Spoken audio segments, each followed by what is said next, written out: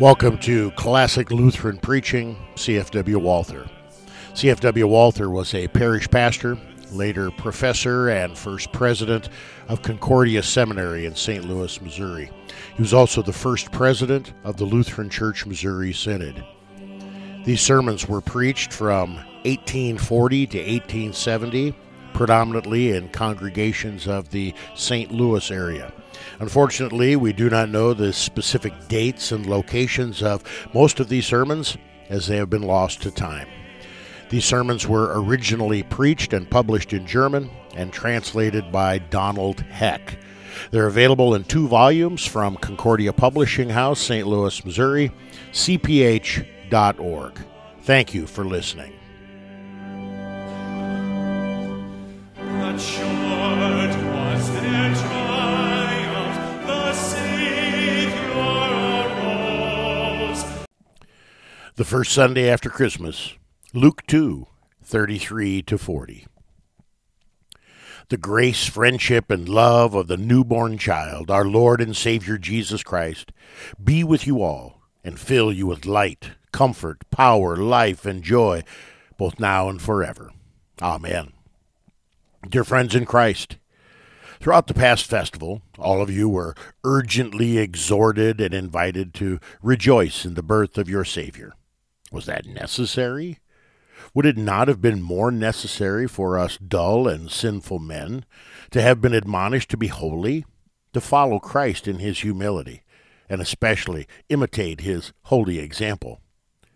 Does not the thoughtless person comfort himself too soon rather than too late? Does he not rely much too easily on the grace of Christ? Was not the repeated invitation to Christmas joy therefore superfluous? To be sure, many think so. We seek all joys and flee all sadness. Who should not therefore rejoice in the Christ child, who takes away all causes for sadness and brings us joy for time and eternity? Surely we want to have God as our friend. Who should not the incarnation of God's Son please? Does not God become our brother in him? Is he not reconciled? Does he not extend the hand of friendship? Surely we wish that all would find comfort in the troubles of this world and the hope of eternal life in the hour of death. Who should not the appearance of the Savior of the world delight? With him, the only comfort and hope has arisen for all men.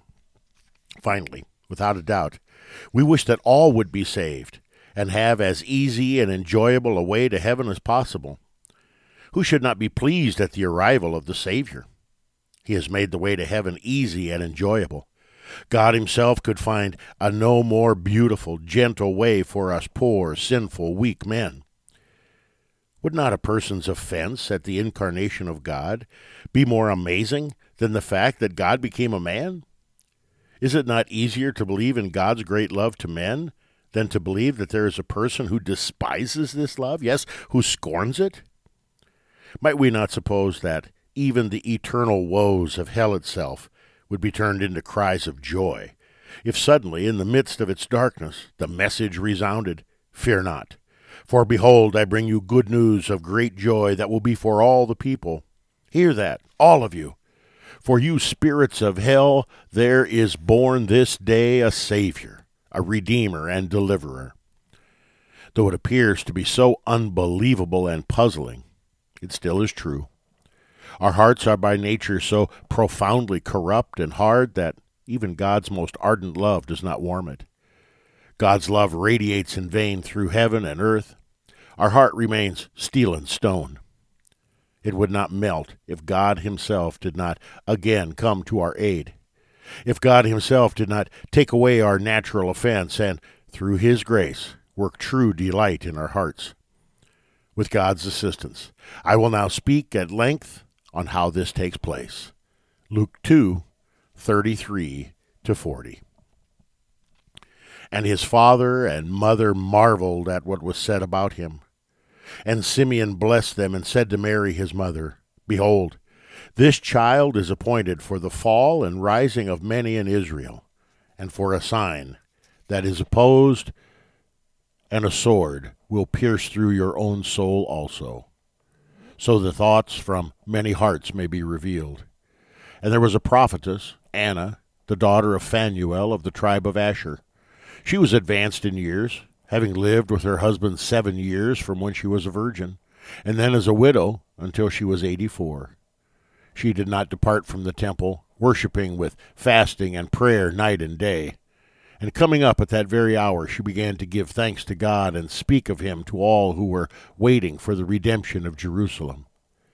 And when they had performed everything according to the law of the Lord, they returned into Galilee, to their own town of Nazareth. And the child grew and became strong, filled with wisdom, and the favor of God was upon him. So far our text. In the gospel just read, we find the little child Jesus in the temple.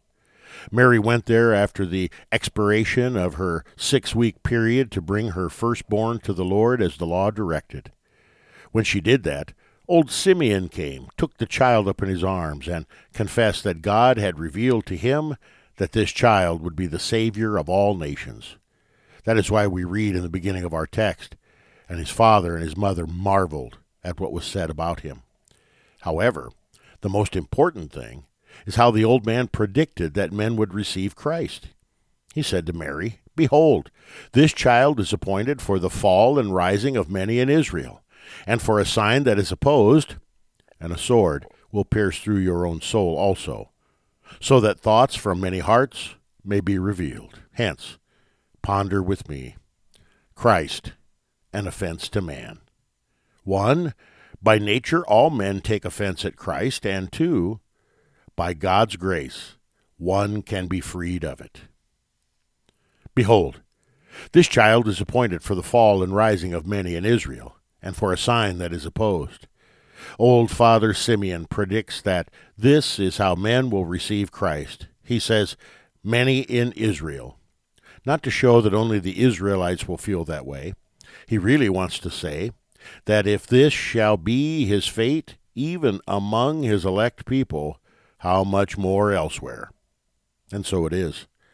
Not only did Christ offend most as he lay as a poor naked child in the manger, he is today, after the whole world has seen his glory, still a sign that is opposed. Many appear to have the noblest attitude, as long as Christ is not preached. But as soon as Christ is preached, Simeon's dictum is fulfilled in many. In Christ himself, the thoughts from many hearts may be revealed. The more the truth about Christ is preached, the more he becomes a stone of stumbling and a rock of offense. To preach Christ and to stir up the world against oneself is one and the same. No sooner does the preaching of Christ spread, than opposition arises from all sides. With horror, the proud, wise human reason hears this preaching. All hearts rise against this unbelievable doctrine. All the wise of the world are united to refute this foolish gospel and suppress it. The kings of the earth take counsel to banish from their states those religions that appear dangerous. To whom men call the most holy, upright, and pious, they are the very ones who declare that this teaching about Christ is the most dangerous and pernicious of all, which is being preached. However, we dare not suppose that only gross unbelievers and scoffers oppose Christ. Oh, no. Let us descend into our own heart. Even we who joyfully heard the message of the newborn Christ child will hear a voice that constantly and clearly opposes Christ. Tell me, when you heard that the true God and creator of heaven and earth was a little child in Bethlehem, when you were shown that God's love is so infinite and incomprehensible that even the angels cannot grasp it but become dumb with wonder, tell me, did you not hear the voice saying in your heart, is this really true? Is it really possible that God would stoop so low as to offer his most precious possession, his only begotten Son, for despicable sinners? Is he really, from eternity, so anxious and concerned about the salvation of fallen creatures? May it not be said of many, that when they have heard the message of the angel and song of the heavenly host, they often said in themselves, as did Nicodemus, how can these things be? Has not the thought arisen in many a heart? Is not this only a dream that comforts us today and compels us to wonder at God, whose love is so unending? Is it not really a dream that holds no truth and disappears with our life like a fog? Who of us has felt absolutely no such tidal waves of doubt during the Christmas season? Certainly only a very few, perhaps hardly a soul. And in how many could not this doubt have subdued the heart so completely that it could not rejoice in the child of their salvation?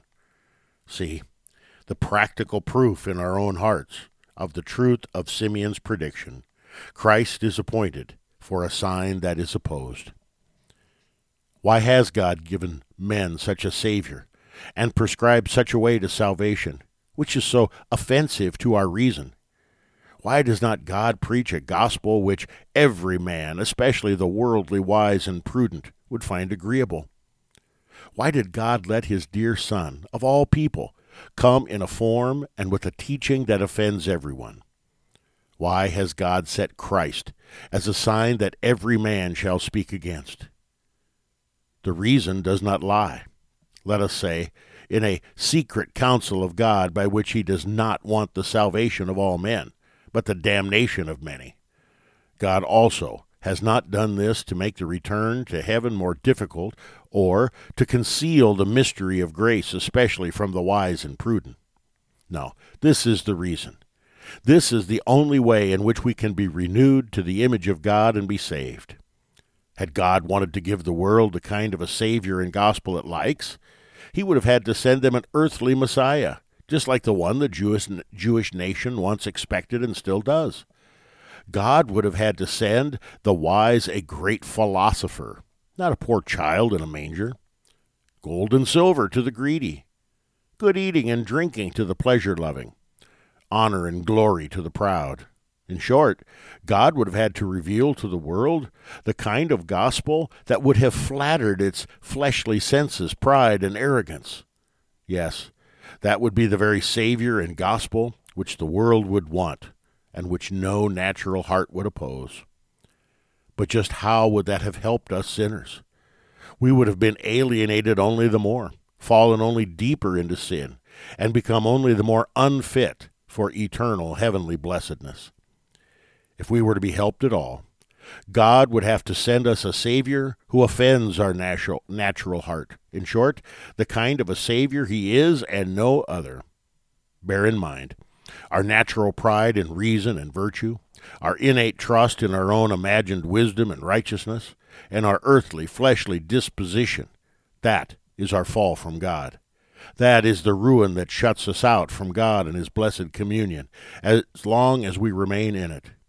The true Savior must therefore be of the kind that, if we accept him, all our false wisdom, all our false righteousness, all our earthly, fleshly disposition must be destroyed. Do not be surprised, my dear hearers, if even you perceive that your reason, heart, and mind oppose the preaching of the Christmas gospel. Rather remember that if your corrupt heart liked the gospel, it could not save you. Just that, which is bitter for your flesh, becomes a healing remedy for your soul. The very opposition of your heart shows that it is not human but divine, that it is not arisen in the heart of a sinner, but in the heart of God. Consequently, this verdict applies also to the gospel. If you were of the world would love you as its own. But because you are not of the world, I chose you out of the world. Therefore, the world hates you. John 15:19. But let us proceed to hear, secondly, how through God's grace one can be freed from his natural offense at Christ. My friends, if this is to take place, two things especially must be worked in us. First, we must confess our resentment toward Christ, then be filled with dissatisfaction with ourselves. Many suppose that they already rejoice in Christ. That is the chief reason why Christ has come in vain for them, even for some Christians. Ah, how many there are who diligently read God's word, diligently and gladly hear the gospel preaching, and attentively listen when, during the holy Christmas season, the joyful story of the birth of Jesus Christ is explained. They praise the preaching of Christ and think that they do not need this exhortation. They think, who shouldn't rejoice in Christ? However, in thinking that way, their heart is not like the heart of Simeon or Anna. It still clings to the earth. Their greatest concern is the temporal. Their greatest joy is only that what they enjoy on earth. And they still have sins that they love and cherish, and from which they cannot free themselves. Jesus has not yet become their one and all. His grace is not the treasure that they joyfully carry in their heart. His righteousness is not the one of which they boast, and in which they are happy and blessed. Oh, how you deceive yourselves! Believe this. If Jesus does not live alone in your heart, if he is not the only wealth of your soul, if he is not the only sun which shines upon you, if he is not the only good in which your soul finds its rest and peace, if you would not gladly lose everything so that you could have only Jesus, if he still cannot make you happy in misfortune, joyful in tribulation, content in poverty, and willing even to die and leave this world with its goods and joys as soon as possible, you have not yet found your true joy in Christ. He still offends you. And is it your resentment toward Christ that you must above all confess, if true joy in him should enter into your heart? Moreover, one must also be filled with dissatisfaction with oneself. If a person is satisfied with himself, if he does not confess that he is a deeply fallen sinner, if he does not feel the trouble of his soul, if he is not earnestly concerned about his salvation, if he has no gnawing hunger and thirst after grace and righteousness in which he can stand before God, if he does not wait day and night, as old Anna, for the comfort in Israel, if he has no fear of God's judgment, if he still thinks quite a lot of himself, if he thinks that he is pious, that God certainly will accept him, then one vainly utters high praise about Christ's grace and friendliness, vainly pictures God's love even in its boundless greatness, vainly urges the mercy of his Savior. On such a heart, the sweet gospel is only wasted. They find no true joy in Christ. Christ gives joy to those who have not yet perceived the misery of their souls without him, as little as a well-spread table delights the sated. The most wonderful painting, the blind. The most beautiful harmonies, the deaf. But if he is grieved over his sinfulness, the gospel is the dew of heaven which falls upon a parched, withering land, the pardon for one groaning in prison, a rescue ship for him who hangs on a cliff in the middle of the sea, the opening of the doors of heaven to him who struggles with death. You who do not find such dissatisfaction with yourself, do not be amazed if the past holiday passed over your heads without a trace. Your heart was locked. Christ could not enter in. Tell me, do you want to lock yourselves out completely? Do you want to end this year without Jesus? Oh, take my advice. Only God can unlock your heart through his word. Hence, look first of all in the mirror of the divine law. Ponder its demands and threats, and compare your heart and life with it. At the same time, turn to God with heartfelt sighs. Beg him to open the deep spiritual intent of the law. Picture most vividly the misery of your souls to yourselves, and thus awaken in yourself true hunger and thirst after grace. Oh, how gladly God will hear you. Soon your heart will be so full of grief that you will reproach and condemn yourself for having gone on so long without really and truly knowing Jesus. But do not remain only with the law. That is the letter that kills. If you are to rejoice in Christ, you must, after you have looked into the law, see God's wrath, become frightened. Quickly take the gospel mirror into your hand. Look into that, and there in faith see the comforting picture of the Savior of all nations, and therefore also your Savior. You will have a far different attitude toward him. True joy in him will enter your hearts. As Simeon took the Savior in his arms, so you will take him up in the arms of faith. If at first the Savior was a stone of stumbling, who caused your fall, and a sign, whom you in the depths of your hearts opposed, despise the confession of your mouth, he will, on the other hand, become a rock in whom you will rise from your fall. As the old prophetess Anna, it will also be your desire to serve Christ day and night, and you will find in your Savior a rest, a peace, a joy, which the whole world with its treasures could never have given you. And finally, when your death comes, you will fall asleep in sweet peace and will awaken happy and blessed in God's bosom. God, through Jesus Christ, help us all reach this goal. Amen. The grace of our Lord Jesus Christ, the love of God, and the fellowship of the Holy Spirit be and abide with you all. Amen. But short was their triumph, the Savior arose. You've been listening to Classic Lutheran Preaching, CFW Walther.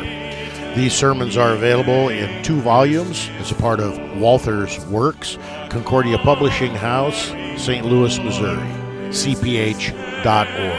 We thank you for tuning in, and we pray that God's Word has and will continue to be a great blessing in your life.